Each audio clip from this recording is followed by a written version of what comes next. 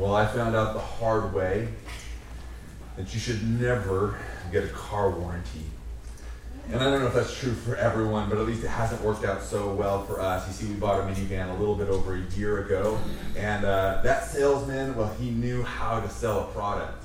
I went in there thinking I was going to hold my ground and not be oversold, and yet he reminded me of all the reasons why I needed a car warranty. He told me, cars, they have problems, and you don't want to be blindsided with any unexpected costs.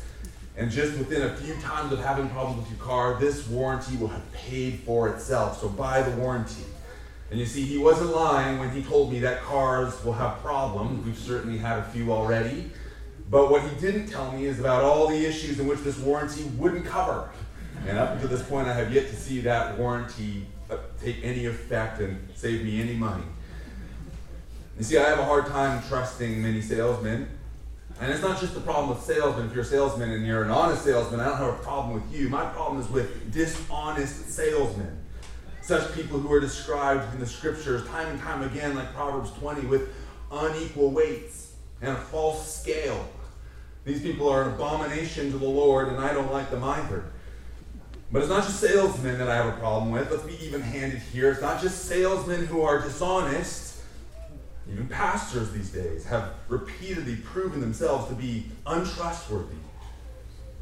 And so whether it's salesmen or pastors or anyone else, it seems as if no one can be trusted these days, because promises often come with fine print and exceptions to the promise. Hands are shaken while fingers are crossed. And even if they aren't crossing their fingers, it seems as if a person's word hardly means anything anymore. And so we're left asking, what are we to do in such a time as this? Well, this is what our psalm shows us this morning. You see, we are not the first ones to see people who are marked by wickedness and deception and lies. You see, David, the author of Psalm 12, lived to see these days as well. Psalm 12, 1 and 2 sets the scene. He says this, "Save, O Lord." And here's why. "The godly one is gone, for the faithful have vanished from among the children of man. Everyone utters lies to his neighbor. With flattering lips and a double heart, they speak." Here in just 4 lines, we have 2 parts that describe one problem. First, stated negatively in the first 2 lines, he says that the godly are gone. That those who are God's people, those who are faithful, they have vanished among the children of man. And then stated positively what the problem is, he says, all those who are left among us, they're wicked, they're liars, they're flatterers with a double heart. What David is writing in his day could have just as well have been written even here today, where wickedness runs rampant. And dishonest salesmen are the least of our problems today. You see, even neighbors no longer trust one another. I don't know if you've noticed it, but it seems like as I look around, every house has cameras that are wanting to spot people who are looking to steal from their cars or break into their homes. And it's not just neighbors that we don't trust, even friendships are fueled by flattery. How often do friends conceal the truth just to maintain that so-called friendship? And even the most trusted relationships of marriage are often filled with deception and lies. Put broadly, yes no longer means yes. And no longer means no. I don't know if that makes sense. But yes does not mean yes, and no does not mean no. People are constantly caught in lies and deception, from the very first lie that denies God all the way to the lies that go on to deny their God-given gender. People are full of deception and lies. But we can take comfort in this. We are not the first to see a world of wickedness that we live in. As we're going to see, the psalm here, Psalm 12, describes such days as these. And we could recount many other days throughout the scriptures that describe the same, whether it be Lot in the midst of Sodom, or Daniel when he was captive in Babylon, And even Elijah himself said these words, I have been very jealous for the Lord, the God of hosts. For the people of Israel have forsaken your covenant, thrown down your altars, and killed your prophets with the sword. And I, even I only, am left. And they seek my life to take it away. Though it may feel as if we are the first to experience such wickedness in our day, do be encouraged. The scriptures show us that we are not the first. And not only that, but Psalm 12 is going to give us not only encouragement for these days, but also it'll give us means of grace whereby we may be able to survive the day and age in which we live in. And so let's listen to these opening verses yet again. Psalms 12, verses 1 through 4 start out like this. Save, O Lord, for the godly one is gone, for the faithful have vanished from among the children of man. Everyone utters lies to his neighbors. With flattering lips and a double heart they speak. May the Lord cut off all flattering lips, the tongue that make great boasts. Those who say, with our tongue we will prevail. Our lips are with us. Who is master over us? These verses, yes, they're a description of the wickedness in David's day, but look a little bit closer. This isn't just a description of what David was seeing. This is a prayer to God for salvation. And so what are we to do in this world of wickedness? Well, if we're going to learn anything from David, we ought to pray to God. This is going to be our best defense in this world of wickedness. And now this seems like the obvious thing to do. Yes, every preacher would tell you to do it, but it's worth being reminded of all the same, because prayer is often the last thing we do when we are in the thralls of trouble. Depending on where we go in our trouble, it says a lot about where we believe our help to be found. I can think back to when I was in high school and I was in a chemistry class that I found rather challenging. I would go to my dad for help, because he got his degree in chemistry, and I wouldn't go to mom for help with my chemistry problems. And that said a lot about who I believed would be able to help me when I had questions and problems in chemistry. So too, if we are in these days of trouble, and if we merely go to increased security measures or whatever other means we might try to save ourselves in this wicked day, well, then where is your help found? But if in times of trouble we go to God in prayer, it is owing to the fact that we know this. Our help comes from the Lord who created heaven and earth. And so what should our prayers look like then when we are surrounded by this wickedness in this day and age that is perverse and lies and does not acknowledge the truth? Well, we should do what David did. Right away, in verse 1, David, he prayed a very simple prayer. He prayed this: save, O Lord. Often I hear Christians say they don't know how to pray. But if you are a Christian, then you must know this. Salvation belongs to the Lord. And even if that's all you knew about God, well, then you'd be on your way to having a rich and vibrant prayer life. Because if you know that salvation belongs to the Lord, then whenever you are in need of his salvation and his help, then you will cry out to the Lord for salvation. Though these three little words are simple and easy to even memorize, they say far more than what's contained in just those three words.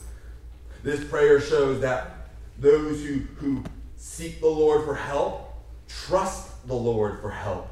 For he alone is our hope for salvation. Where else shall one go but to him in their trouble? Not only this prayer shows that God is our refuge, that protection from the wicked does not come through better laws or better governing authorities, but protection from the wicked comes from our God.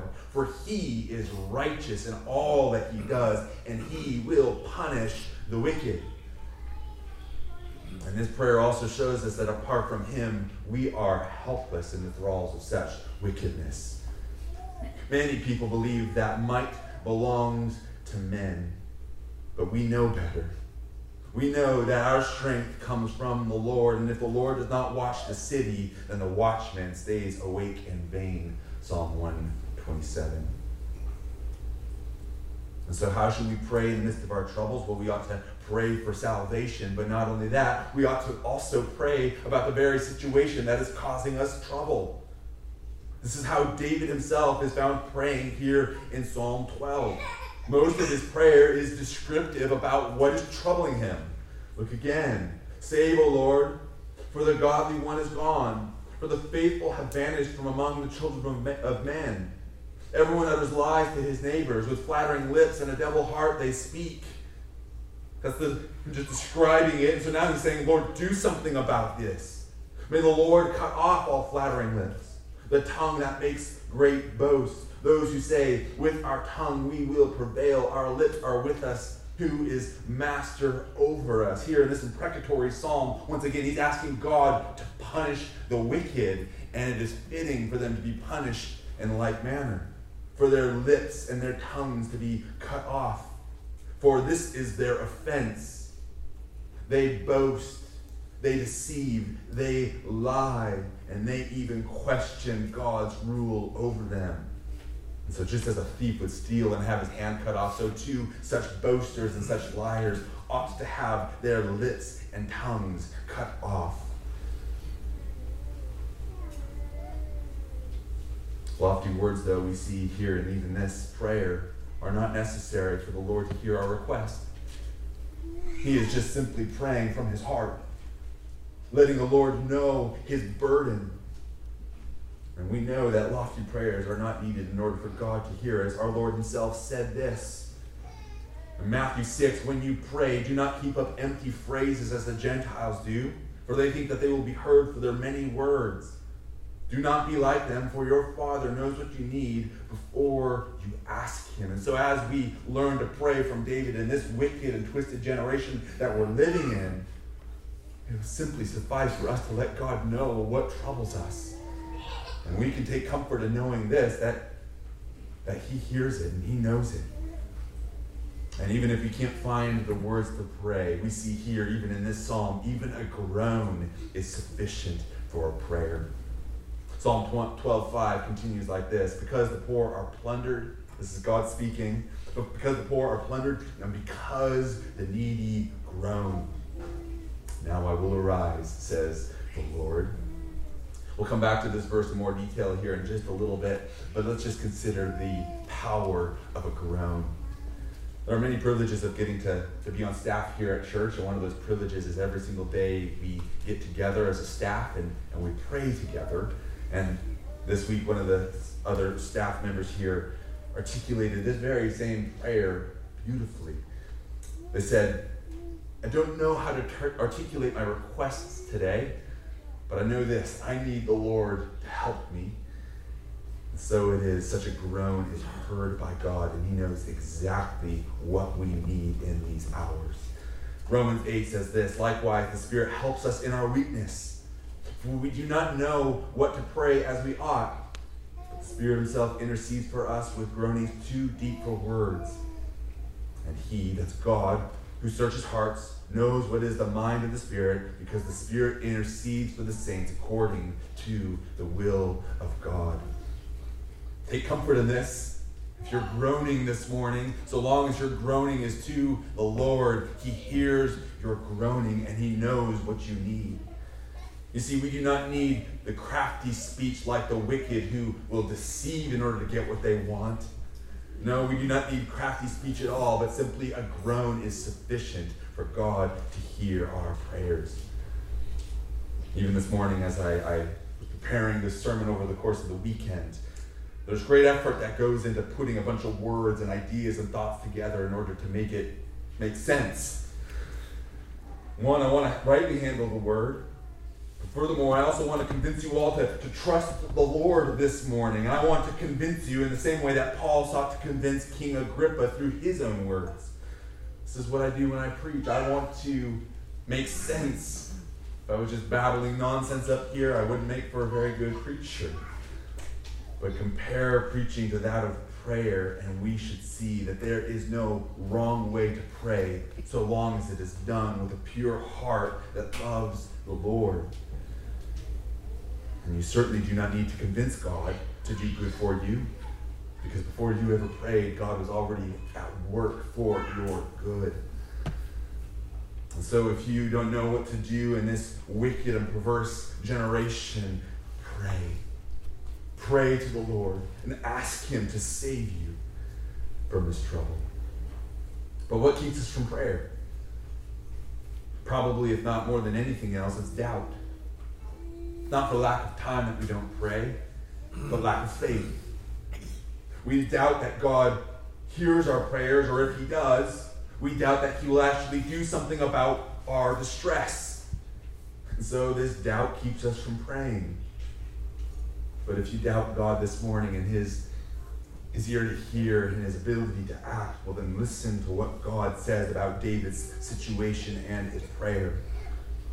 Psalm 12:5, the Lord here is speaking. He says this, because the poor are plundered, because the needy groan, I will now arise, says the Lord. I will place him in the safety for which he longs. So if you are surrounded by wicked today, you must not only pray, but you must also listen to God's word. Because here in God's word, there is great comfort for those who are in the pit. Oftentimes when we talk about reading God's word, we are really good at trying to turn this into a means by which we can somehow earn God's favor. But that is not why we read the Bible, friends. We read God's word because through it He is giving himself to us. He is giving us grace for today. He is showing us all of his promises so that we might take comfort in our trials. You see, it's not just the poor who respond to the wickedness through their own words and prayers, but even God sees. And in his seeing, he responds. Oh, there is great effect in our prayers and in our groaning. My dear wife, she's a patient woman, because oftentimes she will tell me something that's important. And I didn't tell her I was going to tell you guys this morning. She's a wonderful woman for that as well. But she'll tell me something important, something I should listen to, and it'll go in one ear and out the other. In order for her to get the message across to me, she needs to do a number of things. One, she needs me in the same room with her. And furthermore, she needs to have my full attention. Not sleeping Josh, not distracted, preoccupied Josh. No, she needs me to look her in the eyes if I'm going to hear her loud and clear. Or else the message is not going to be received. But the same limits are not known to our God. You see, we do not pray to a God who is distant and far off. And we do not pray to a God to whom we must awaken if he is to hear us. We pray to our God who is very near to us, and not only that, but he is mindful of us. And so we pray to him, first of all, because he sees. And yes, he does see us, and he sees all things. Here are the words of our God once again. Psalm 12:5, he says, because the poor are plundered. That is to say, before you even had to pray, before you were even groaning, David, I see what the wicked do. He sees all things. Tate taught us this last week in Psalm 11. The Lord is in his holy temple. The Lord's throne is in heaven. His eyes see. His eyelids test the children of man. Hebrews 4 says the same thing of God. There towards the end of verse 12, it talks about God. He discerns the thoughts and the intentions of the human heart. We don't need to say something for us to be able to judge us. He knows what we think. He knows what we desire, even those things that are wicked. And he continues, he says, no creature is hidden from the Lord's sight, but all are naked and exposed to the eyes of him to whom we must give account. And so to the wicked who think God does not see, to the wicked who boast and say, who is Lord over us? Know this, he who sees is Lord over you. Proverbs 5 tells us the same thing. For a man's ways are the eyes of the Lord, and he ponders all his paths. So the liars, they can fool the needy. They can deceive to get what they want, but they will not be able to fool the Lord who sees all things, even the secret thoughts of his heart. So it is the wicked and the deceivers who are in fact deceived. For they believe that they will not be held account for what they have done. Psalm 12:4. This is what they say. Our tongues are with us. Our tongues will prevail. Our lips are with us. Who is master over us? They do not believe that God will punish them for what they do. And yet Jesus tells us this. I tell you, on the day of judgment, people will give account for every careless word they speak. For by your words you will be justified, and by your words you will be condemned. So if you think God does not care about what you say, yes, even those careless little lies, even the smallest white lie, oh, you are wrong. But it's not that he just sees what the wicked do. Furthermore, the Lord, he also hears our prayer, as we've already said. Look again at verse 5. Because the poor are plundered, and because the needy groan. Do you know this morning God hears your groaning? Oh, he's heard the groaning of his people throughout all the ages. Exodus 2, you remember the scene where Israel was in captivity there in Egypt. It says this: during those many days the king of Egypt died, and the people of Israel groaned because of their slavery and cried out for help. Their cry for rescue from slavery came up to God. God heard their groaning, and God remembered his covenant with Abraham, with Isaac, and with Jacob. God saw the people of Israel, and he knew. Once again, reminding that he sees and he hears. Psalm 34 once again tells us the same thing. The eyes of the Lord are towards the righteous, and his ears towards their cry. So John tells us this is the confidence that we have towards him, that if we ask anything according to his will, he hears us.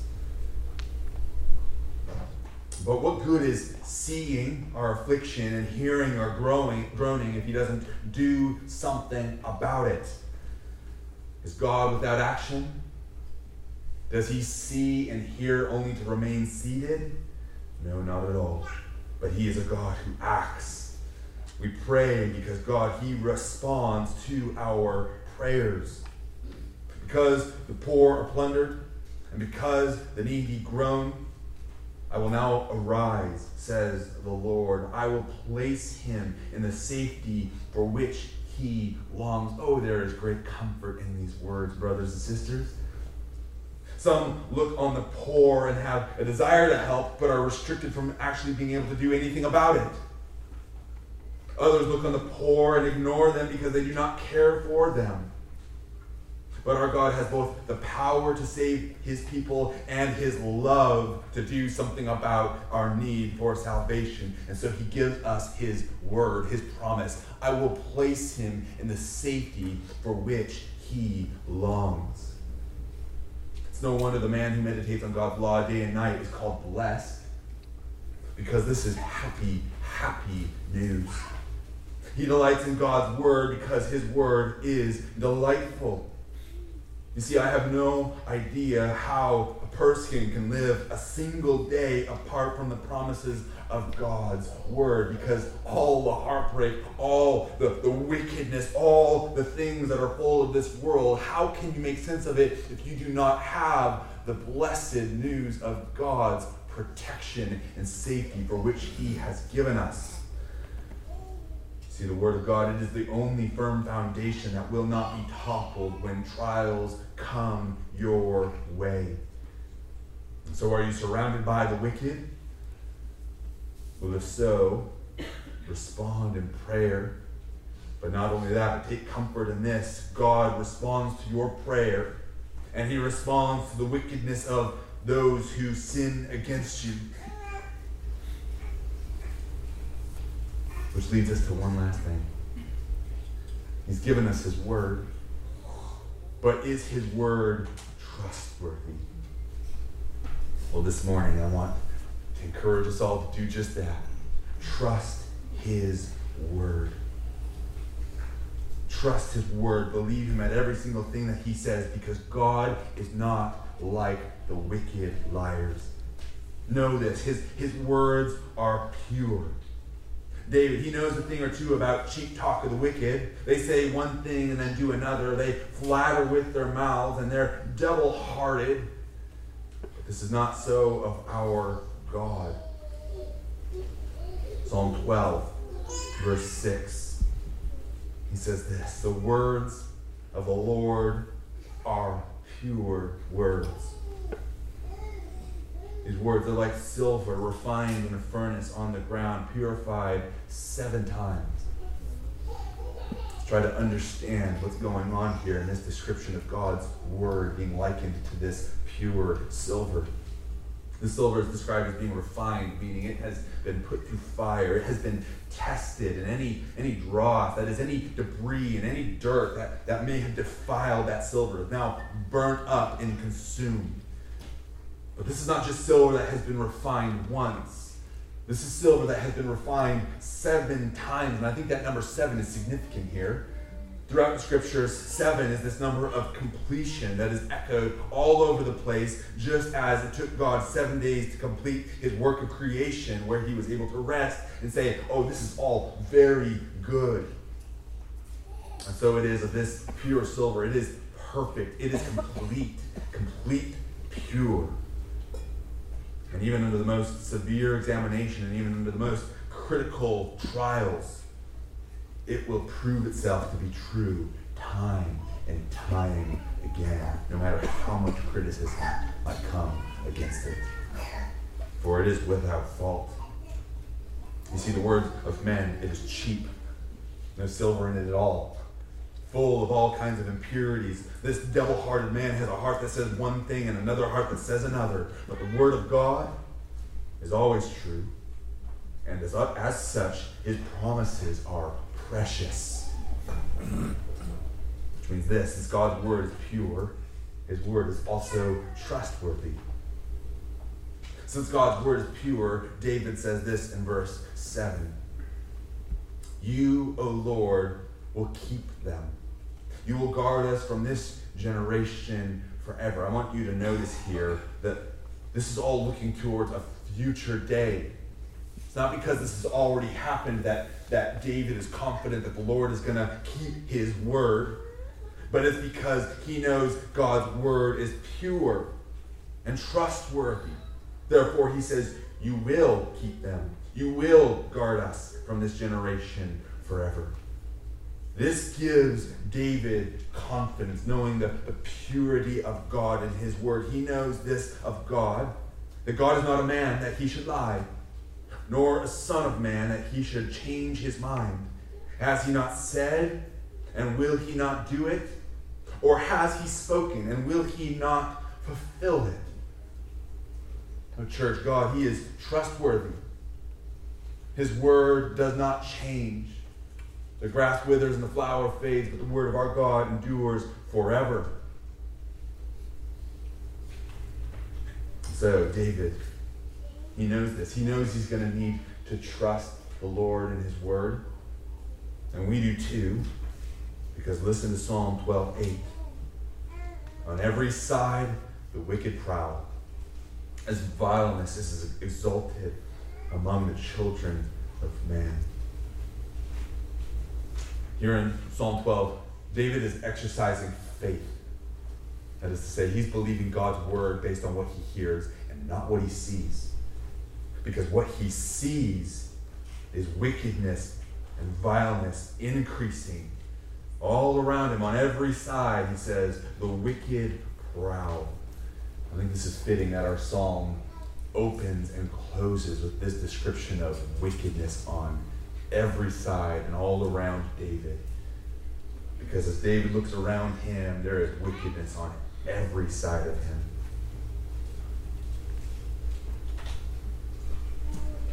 And so it is in our day as well. Wickedness is all around us. Now, David, he was confident that God would act according to his word. Yeah, David, he knew this because of his knowledge of the character of God, the goodness of God, the purity and holiness of God. And he knew that God would keep his word because God had given him his word. And so too, God has given us his word so that we too might believe. But what of us this morning who may be slow to believe? How can we know that God's word will in fact come to pass? How can we know that God will protect his people? And more than that, save us forever? How can we know that God's word is trustworthy, just as David does? Well, you see, David, from his vantage point, he was looking forward to a day in which God would do this very thing. But we have this advantage. We look back to the day in which God acted in saving us by sending us his Son to deal with the wicked. You know the scene well, hopefully. There, when the New Testament opens up and Jesus comes onto the scene, Israel at this time is quite literally surrounded by the wicked. In particular, they're occupied by Rome, godless nation, who did not love the Lord nor his people. And so Israel, who was occupied by Rome, certainly thought when Jesus came on the scene, hooray, God is fulfilling his promise to us. He's going to eradicate all wickedness. He's going to do away with Rome so that the godly might worship him and rejoice and no longer be troubled by all their evil. But Israel didn't realize this, that when Jesus came, he did not come to deal with the wicked Romans. No, he came to deal with the wickedness that surrounded Israel in their hearts through their own sins and even our sins as well. When Jesus came, he himself became the only righteous one. He himself was the righteous one where all the righteous, all the godless people deserted him. There on the cross, where were his disciples? Where was Israel who loved him, who chose to follow him, who said they would never leave him? No, there on the cross, it was him, the truly righteous one, the truly godly one, who would be left all alone to hang and die on the cross. And he would be surrounded by nothing but the flattering words of the wicked who hailed him to be King of the Jews. Oh, but this truth was not believed by them, but instead they simply mocked him. And so he hung. He died. But we know that's not the end. For 3 days later, he rose again. And so it is for us today. Here we are, 2,000 years later, and we are continually surrounded by the wicked. How can we know that God will fulfill his promise? How can we know that he will deal with the wicked? We know it by looking back at the cross where he dealt with sin once and for all. Brothers and sisters, believe in Jesus Christ this day. Hear his word. Trust his promises. And know this, there is coming a day where he will do that very thing. He will destroy the wicked. And he will bring us into his presence forevermore. Let us keep the faith, and let us not join with the wicked, but instead may we trust in God's promises to the very end. Let me pray for you. Father, we do thank you that you have given us your word, that even before we ever cried to you, you saw what we needed. Before we ever knew to cry out to help, Lord, you gave us your Son. And you called us and convicted us of our own sin and pulled us up out of the pit and made us your own. You cleaned us and made us something that is lovely. This is all owing to your grace. And so, Lord, even today, would you grant us faith to believe, to keep the faith, to continue to hope in you. But until that day comes, Lord, we will continue to cry out to you and to trust you. And so, Lord, we ask now, come, Lord Jesus, come. In Christ's name, amen.